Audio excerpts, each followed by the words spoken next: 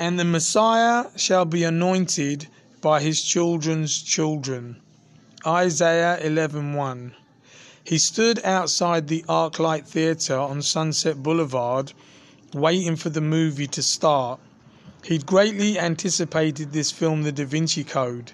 It had been released simultaneously around the world, so it could definitely be considered a worldwide phenomenon.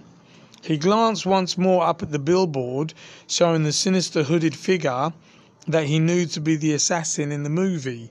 He tripped when he saw a shirtless guy walk past at that moment and glanced at the tattoo on the man's back and then the billboard. The link was unmistakable. There it was, clear as day, although it was actually night now.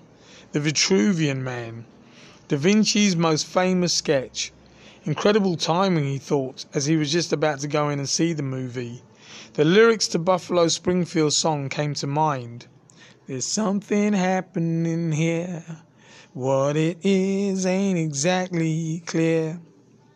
He hadn't had much sleep the previous night, so it had been a mistake to try and see the film. But it was the opening night, and he had been determined to see it the first day. He fell asleep an hour into watching the film, around the time when Ian McKellen's character had gotten Tom Hanks and Audrey Tauto's characters out of the plane and into the awaiting car, with the assassin being taken with them. Earlier in the film, he had made a connection that tickled him. He wondered how many people were aware that there were two supervillains in the film. Ian McKellen, who had played Magneto, and Alfred Molina, who had played Dr. Octopus. He woke up in time to see Tom Hanks looking at Mary Magdalene's sarcophagus. Following his usual routine, he closely analysed all the name credits at the end of the film, as he had been doing for probably a decade, knowing that certain people's names had subliminal value. He felt sure that a movie like this would drop a real humdinger of a name. Sure enough, one name did jump out at him: Zebedee Massey. If the human mind can conceive a code, it can also decipher it. The Alexandria Link, Steve Berry. He did a Robert Langdon, and the name became illuminated in his mind. He thought back to the biblical Zebedees he had read about. He thought about the trial of Jesus, with the only disciple as a witness to the kangaroo court being John Zebedee. Jesus had asked his most loyal disciple to be with him to give an account of his trial to the other disciples.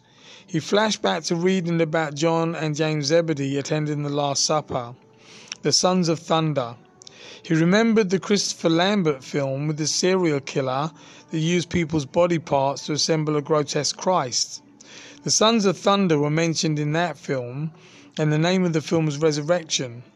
He meditated on the significance of the Da Vinci Code movie having a name he never saw before in film credits that was the surname of the only male disciple that stayed with Jesus while he endured the crucifixion. Research he had done pointed out that the Sons of Thunder knew him before the other disciples. Jesus, when he was 27, had supposedly left home for good, and for a few years worked with the father of John and James Zebedee. Jesus had designed safer and more efficient boats for their father. The money Jesus made from this venture was used to support the family he had left. He had asked John Zebedee to distribute the money to his family. When Jesus was on the cross, it was John Zebedee that rushed to Mary and the family to bring them to witness his last few hours. John and James and their family all but worshipped Jesus in the few years he spent with them. John and James had searched for him in the 40 days he spent in the wilderness, coming close to where he was, but never quite finding him.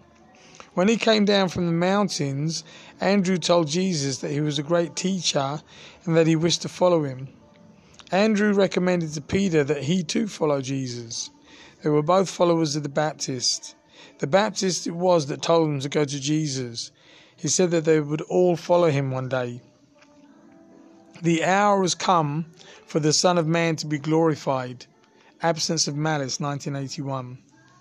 He was at his storage unit about to go through his daily regular routine, getting in at least an hour of reading of a book that he'd been studying for a long time. He first came across the book more than a decade ago in a library and made it a point to read at least a chapter a day. He kept it for safekeeping in the storage unit, not his hotel, because he knew that a hotel room could be broken into. A few times he'd seen how what he read in this book would link up with something that would happen to him sometime after. He felt sure that the book would link up with him having watched the Da Vinci Code the previous night, and sure enough it did. It linked up with the name credit Zebedee Massey. This book had mentioned James and John Zebedee more than the Bible did. It was the reason that he was so acquainted with the name and recognized it when he saw the name credit. The very first 2 words of the next chapter he was scheduled to read that day were James Zebedee. What were the odds? That had never happened before. Just the day after the film, the Buffalo Springfield song came back to him again. You are a God, Eugene. Unto them that fear your name shall the Son of Righteousness arise. Ron Silver, Blue Steel, 1990. He saw a medallion on a bus bench and felt compelled to take it because of the symbols on it. He made a black string necklace for it. It looked like it was floating there against the So Dark the Conofman.com t-shirt he wore that had been given to him by a friend who worked at the ArcLight Theatre. The friend had given it to him to coincide with the movie release. The symbols on it were the Ankh within a brick pyramid, a sphinx and one of those Egyptian hieroglyphic eyes, and the Star of David that he'd recently read the real meaning of according to Satanists. That was all on one side. On the other side was the word Tetragrammaton, split up by a Star of David, which had what looked like the male chromosome symbol and other symbols inside it, and 2 swords and the numbers 1 and 3. And then in another spot, 1 and 2 and 3 on it. Later on he headed to the internet cafe to study up on the Priory of Sion. The film had compelled him to do it. He wanted to know more about this organisation. He read that Pierre Plantard had inserted secret dossiers in the Bibliothèque Nationale in France with the help of an aristocrat.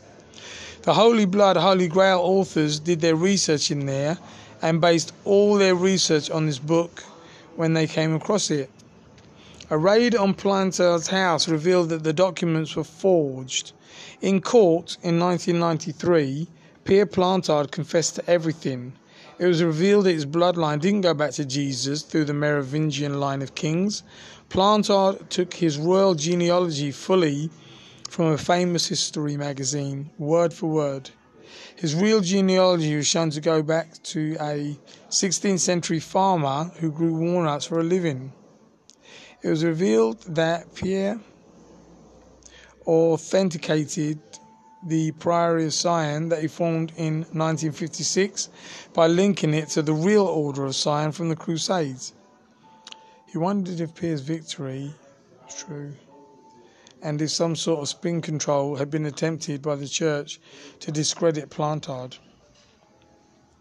And Cain went out from the presence of the Lord and dwelt in the land of Nod on the east of Eden. Genesis 4:16. At the internet cafe he read that the joint authors of a book that Dan Brown took the painting codes concept from said that Pierre was a plant by the Catholic Church used to discredit the royal bloodline of Mary. He thought back to the shepherd boy that discovered the Dead Sea Scrolls, the scholars that translated them, and the scrolls revealing how important Mary was to Jesus. Something was definitely going on. He thought about the surname link that he had made. He knew that Zebedee linked up with John and James Zebedee from the Bible, but Massey was the surname of the father in east of Eden. Was there a link? He had seen the link straight away, but he needed more proof. He needed to see more links to confirm what he was beginning to suspect. One word linked the 2 names Zebedee and Massey. That name was James Zebedee. Raymond Massey played the father in East of Eden. He was more well known for playing Abraham Lincoln, and his version being preferred to Henry Fonda's Lincoln. The James name link was provided by the son in the film, an actor who was making his screen debut in his first major film. He had done TV and stage before that, but had done his head.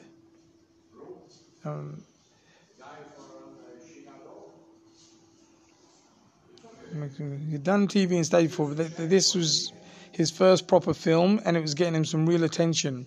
He had beaten out Paul Newman for the part in the film, based on John Steinbeck's novel. His name was James Dean. Dean had come to mind again when he read that Plantard had formed the Priory of Sion in 1956. That was a year after Dean died, but it was the year that Dean's first film came out, a film entitled Giant.